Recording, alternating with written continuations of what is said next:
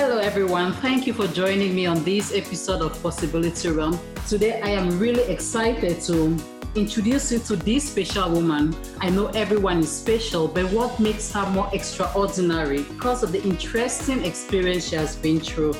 And beyond that, she's using her experiences to inspire and to educate not just women, but to educate everyone who could find themselves in similar situation on how to avoid domestic violence. So please join me in welcoming Carleen Thompson to this episode of the show.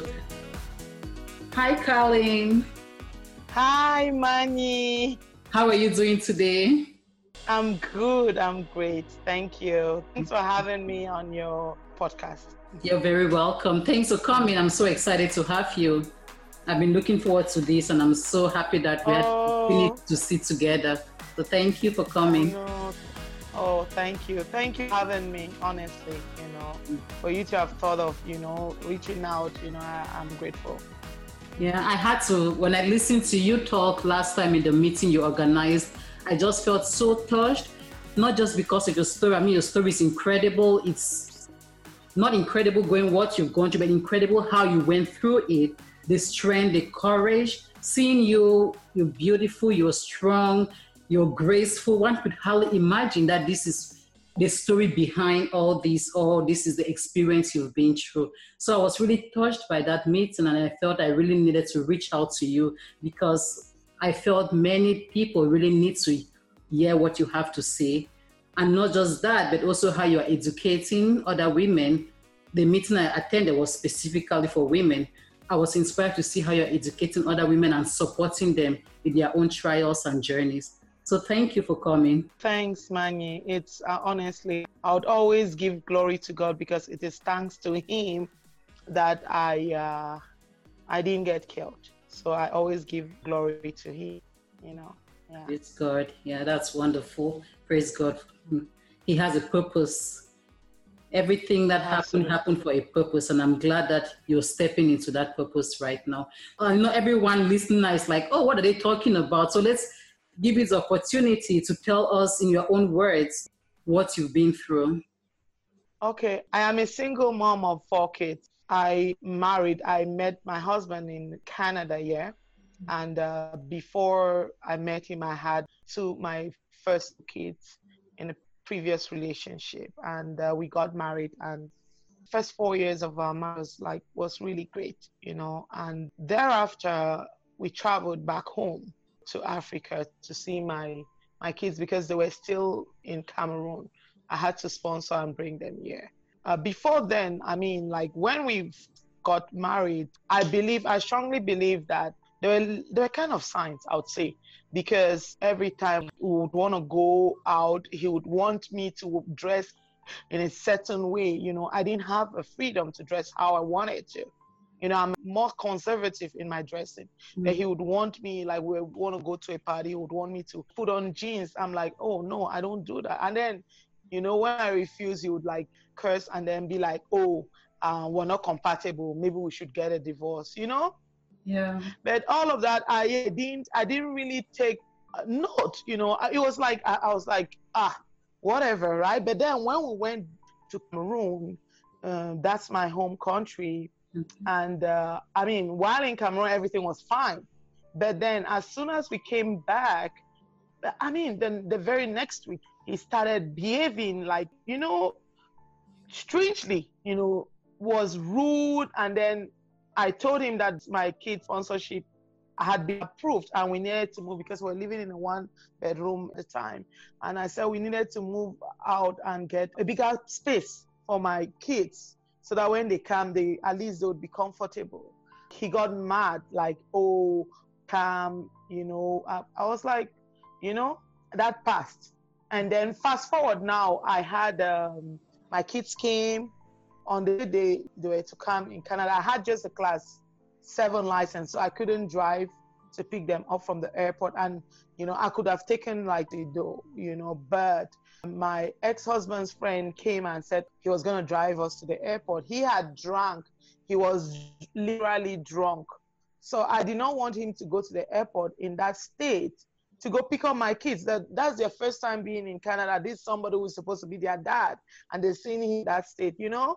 Yeah. But he still went, you know, and then we went to the airport, and then I picked up the kids and did all the paperwork. And when we got home, from that time, it was from one, you know, he would drink, and then insult me, and then send me to go get more drinks. Honestly, I would drive, and at times I would take my son, would go by, get him more drinks. And when he would drink like that, he would curse the hell out of me, like insult me. My kids were experiencing that. But as a mom, you know, I was thinking like, okay, I have to leave because my kids can't come and grow up in this kind of environment healthy. You know, how do I do that? That was my thing. But then the more I was thinking, I was strategizing, the more it was getting worse, you know. And then the first day he hit me, I had my last son, you know, and we went to Cancun, where all of us were supposed to go to Cancun for a wedding for my father's friend's daughter. Okay. So all of us were supposed to go. And the last minute, he said he wasn't going. So I said, okay, no worries. I'll go with my last son. Okay. He was 10 months at the time, yes. But he refused to sign that I take the child out of the country. I said, okay, I wasn't going to go with Ethan. And then he's like, oh, no, I had already bought his ticket. This was the day before I had to travel. Yeah. He said, like, oh, no, you have to go with him. Yeah, he signed the paper. I took the child, went. We're there just for 2 nights. We came back to Canada. I believe my ex-husband was extremely possessive. I had never been without him in the same space. So going to Cancun was my first time without him there. Mm. So when I got back, I believe he had something that had been building up. Because that same day that I got back, our friends came over. I was telling them about the wedding and stuff. You know, when everybody left, disagreed on something.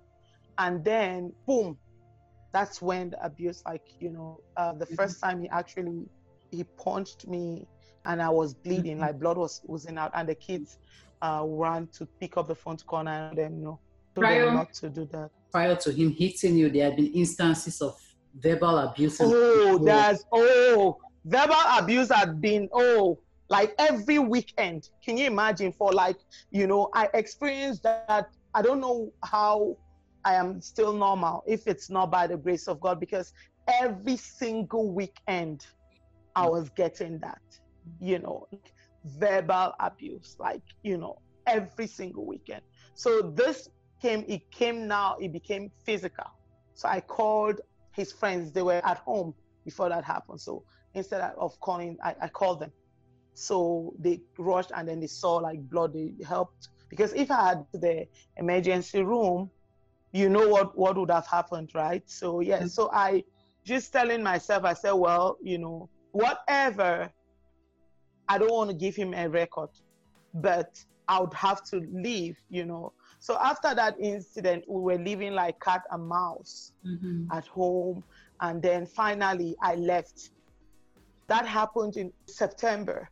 So March of the next year, I left with kids. Okay. You know, I left and I moved to Calgary. And I was here from March till end of July. And I got a job with TBC. Okay. So I had to come back. I just want to tell you how manipulative these people are. Yeah. You know, I had to come back to Vancouver, you know. So I got back to Vancouver and I was living with a friend temporarily. And I was looking for a place. Everywhere I went, they said, you have 4 kids, you're a single mom of 4 kids, you know? Yeah. Frustrating, you know, yes. So he calls me and he's like, Carleen, I have seen a 4-bedroom townhouse. We could live there and then split, you know, like do 50-50. Yeah. And then you have your own room. The kids have their own room. I have my own. So, you know, I told him, I said, you know what? I'm going to lie. That was the time that I did not follow my instinct. My gut was telling me not to go for that deal. Yeah. But I was looking at my kids. It's 2 weeks to school resuming. And I'm like, you know, how would I handle the kids? But guess what? Do you know that I fell for it? We still went and signed the lease. That's where I made the biggest mistake of my life, man. I'm not gonna lie. You know. Yeah. And because before doing that, I told him, I'm like, you know what? I just want to tell you one thing. If you continue with what you were doing before, I don't care. I am going to leave with the kids. I'm just telling you. Yeah. So respect me, respect my space. We are roommates. You know, the very second week after we got into that house, this boy broke my door. He broke my door. He used a hammer and broke my phone. He was drinking. He took a beer and poured in my laptop, my MacBook. I had bought that MacBook because he had spoiled the first one. I lost all, I had not locked up any documents there, Yeah. That was the second week after we got into that house. So from that week, every week was like that. So what I did was I was always on a fast, Yeah. Yes, I was fasting, and my kids knew that, like, when I got home, whenever he was at home, I would be upstairs in my room, Yeah. And then the kids would even bring food at times there and come give me. So I was literally living in my own house like a prisoner. Yeah. But while all this was going on, how did it affect the kids? Manny, I'll not lie to you. This kid, I believe God covered them. You know how our kids in Cameroon are strong, but I believe they need counseling. I was about to say, Yes. They could be strong physically, but it could have emotional and psychological impacts on them. And I am seeing it because my daughter, months ago, she had mentioned, she said, "Oh, Mom, I'm not going to get married." I made as if I had not heard. Then later on, I asked her why. She said she doesn't.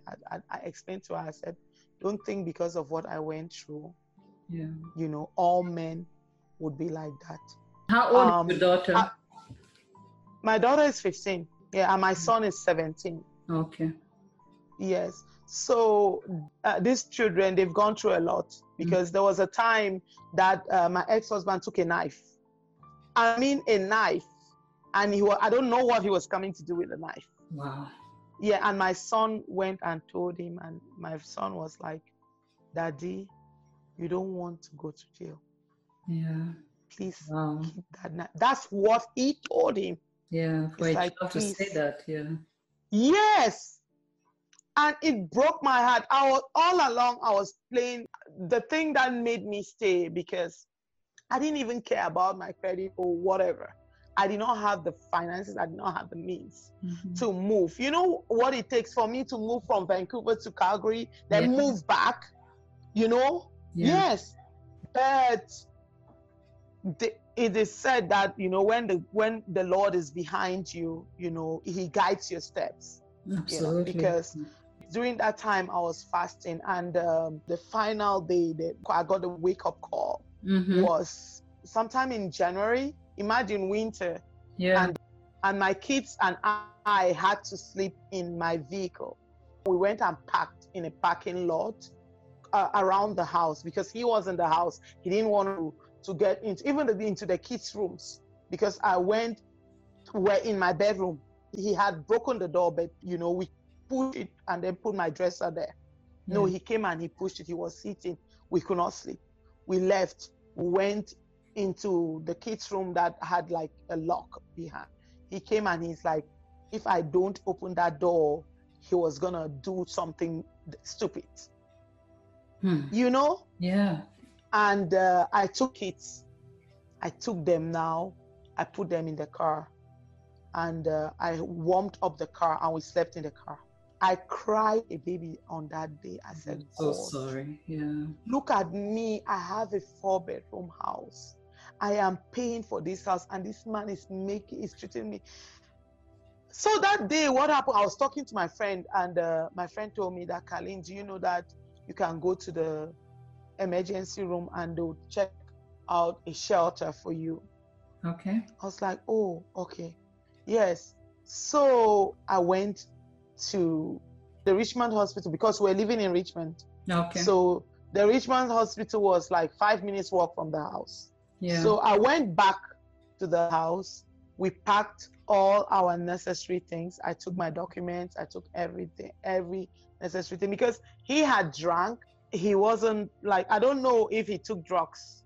I'm not in the position to say if he took drugs, but the way he behaved that day, I believe more than just drinking, you know. So I took the kids and we went to the hospital.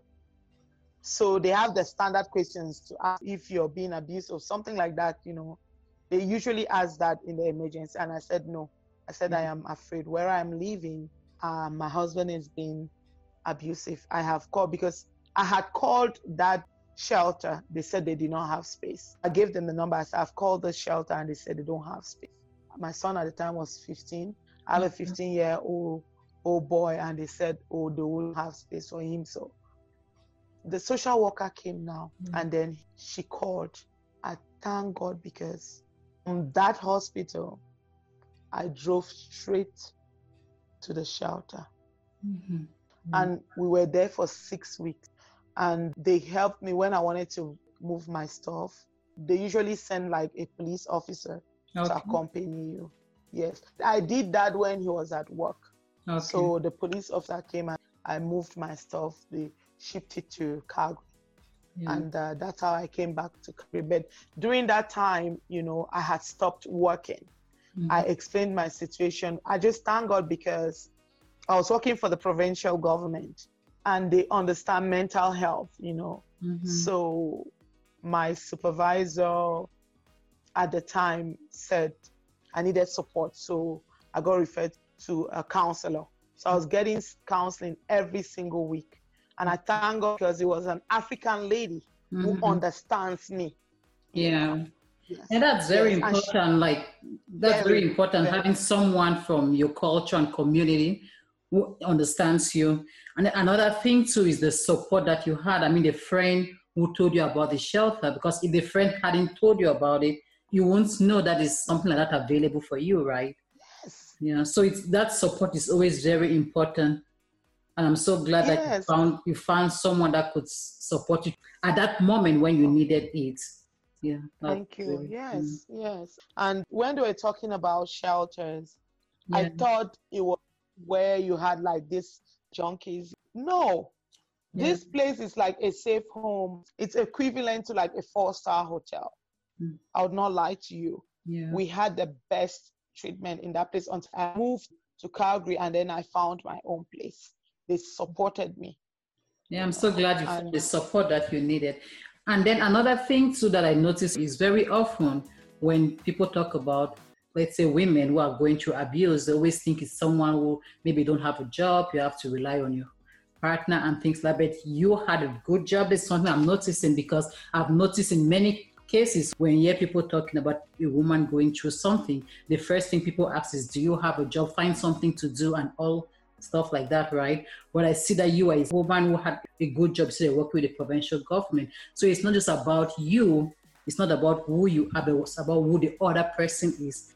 Yes, thank you, Manyi. I have always worked from the first day I got to Vancouver. I worked with Bell for maybe about 7 years.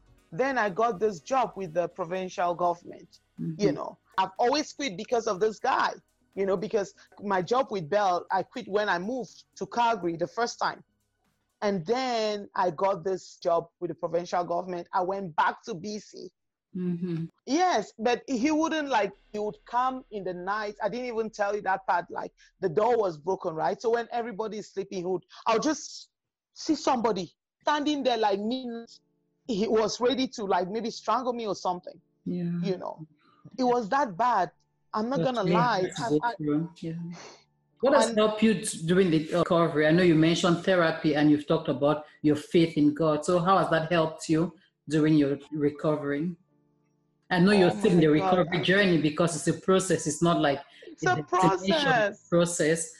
So what are some of the things that have been helping you throughout this process? Okay. Yes, a community. I came here and I met a wonderful community in Calgary, and they embraced me, you know, I have the support system here is great.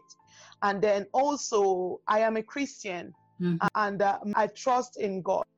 I lost both parents when I was still little, so it's God that has, yes, thank you. It is God that it is by his special grace that I am alive now and I'm telling my story. So that, and then as well as therapy, I had to attend sessions like therapy every week. It used to be every week, and then it went on to every other week, and then it went to once a month. And I was the one who stopped, because I officially quit my job from the provincial government. It's really fascinating that you mentioned therapy and your faith, because very often, I'm also a Christian. I know in the Christian community, some people think going through therapy is a sign of weakness, but it's not.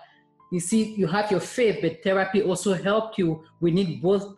God can use various means to heal people, but if you feel that He's leading you to take the path of therapy, I'm so glad that you took that path and it helped you to have the courage to be in the position to share your story today. I understand it takes a lot of courage, it takes a lot of strength. It takes a lot to get to that point to share your story. And I know this is a combination of both your faith and your therapy, just like you mentioned. Yes, Manny, thank you, because honestly, the therapy, the lady, it's an African lady, and I wasn't like my first session, I wasn't like real open with her. Yeah, right? that's very normal. So I was kind of hiding stuff, and like, the second session, I have to tell her everything, even the things that I know, like it's a safe space. She's not gonna judge me or anything, And I told her every single thing. Yes, but then there were signs, but I honestly, I overlooked the signs. Yeah. Because all that trying to have me dress in its own way, that's control there. Okay. Yeah. That's control, and I didn't see it. So the therapist, she helped me a lot, and she was telling me that she had people here in Calgary. She even gave me the name of a shelter here where, because when I got to Calgary, we actually went to a shelter, but it wasn't compared to what we had in Vancouver. And it's thanks to the therapists that I got that information, and all of that. People who think therapy is not good, I'm telling you from experience, you need it. You need it, because I just stopped. I paused, but I'll definitely continue because I need it. And I still get PTSD, like I get like post-traumatic. I don't sleep at night. I'm like, is he gonna come? And my team, my doctor here has been great. The one in Vancouver, they actually saw its doctor in Vancouver. She was like, Colleen, can I talk to your husband? I didn't want to get him involved. So yes, so I am grateful for the team, who worked with me and where I am, thanks to them. If they did not work with me, maybe something horrible would have happened to me. Yes. That's amazing that you found the support that you needed. If there's someone who is getting into a relationship, always in a relationship, what are some of the signs to look out for? I know not every relationship is the same. They are all different. There are different dynamics. But from your own experience, of course, everybody is different, right? But there are some signs, there are some things that are very common, like a possessive man, you would know from the things he says, that possessive men. And I believe all of this is because I had a very possessive man and I'm insecure. When you're insecure and possessive, you don't want your wife to go even. I was going grocery shopping with all 4 kids. Can you believe that? I didn't really care, honestly. Yes, So watch out. A man would tell you, don't wear that or don't wear, To me, those are the little things. A man who tries to control, even there are some men who control your friends. Oh, don't talk to this person. I'm like, no. You have to watch out for little things. Right now, I've said that if I'm in a relationship with a man who, if you say move, we're done. Yes. So those are the little things you have to look out for. Yes. So I know you are involved in some work to support women. You have a non-for-profit organization. You have an upcoming session with women all over the world. So can you tell us more about it? Yes, thank you, Manny. I created a nonprofit. The name is Dunamis Helping Hands. The name, honestly, I got it. There was a day that I was quiet and in prayers, and I got that name. I didn't know what it meant. Wow. It's later on that we have a session. What I do is we have like Zoom sessions, like a safe space where women come and speak out. Yeah. So we have a session September 19th. Okay. 2 p.m. Eastern. That would be my time. It will be 12 p.m. and then your time will be 11 a.m. 11 a.m. Pacific. Yes, and mine is Mountain Time 12. I scheduled it that time so that everybody, all the women in Cameroon, in Europe could participate as well, because they were left out in the first Zoom meeting. Also, I have a website which I'm working on. I'm the one trying to build it, and it's donamishh.org. You can go there. I put a few things there, but then it's not yet real functional. Hopefully by the end of the month, everything will be up and running. Yeah, what I do is at the end of this month, I have to go to a few shelters and give little goodie bags with sanitizers, masks, Mary Kay hand cream, and hand wash, to the women there. So that, they feel good, they pamper themselves and feel good. Amazing. Also. Yeah, yes. That's wonderful. Yes. Such a great work. Yes. And so that's the purpose for Dunamis, is to educate women, to empower women, and to tell them, like those who are still in an abusive relationship, that they can leave, they can leave, even if it's temporary, really, for the person to heal, and then you go back. I'm not asking women to leave their marriages, but then your life is most important, yes. And yes, so we're trying to educate them, because there are many people who don't think they are in an abusive relationship, yes, they don't know the signs, yes. Yeah, that's why I asked for the signs, because there are people who could be in an abusive relationship, and sometimes we can mistake control and possessiveness for love, right? You might think maybe the person just loves you so much, of which is signs of something that could lead to more drastic actions. Yes, because that's what I thought, honestly, because of course the first 4 years I thought, but then those little things, I would dress like this and then you tell me not to. I did not know. Honestly, I did not know those were signs of an abusive man, of a possessive man, yes. So that's what I do. Like, I actually give talks now to educate women so that they know. And then for those who have come out of domestic violence, what we do is we try to get them up and going, like careers, the ones who want to do business, we try to help set them up. That's the purpose for my nonprofit. That's such a great work, and I pray God is going to continue to empower you to do more. I have one more question. You are a Christian, and your faith played a very important role. You mentioned you were fasting while all this was going on, right? So was your ex-husband also a Christian? Was he a practicing Christian? Did he share the same faith with you? There are Christians and there are Christians, right? So, yes. I think it's just ones that went to church together, Okay. So what he would do is, when he wants me back, he would use the church thing and say, let's pray together and stuff. You understand? Yeah. Then I'll pour, you understand? Yes. Yeah. So he wasn't, so I was the person who would pray, fast and do stuff, but he wasn't. I don't know if he's become a Christian now. I don't really know, but during the time when we're together, no. Okay. No. I just thought it was important for me to ask that, because sometimes, like often we say pray for the person, but it's also about the person's choice. If you're praying for someone and the person hasn't made a choice to be committed to their spiritual journey, it's not going to make any impact in their life, right? Yes. There was this day I had gone to the African store and I saw a flyer. So there was a pastor that was coming in from, I believe, from Congo.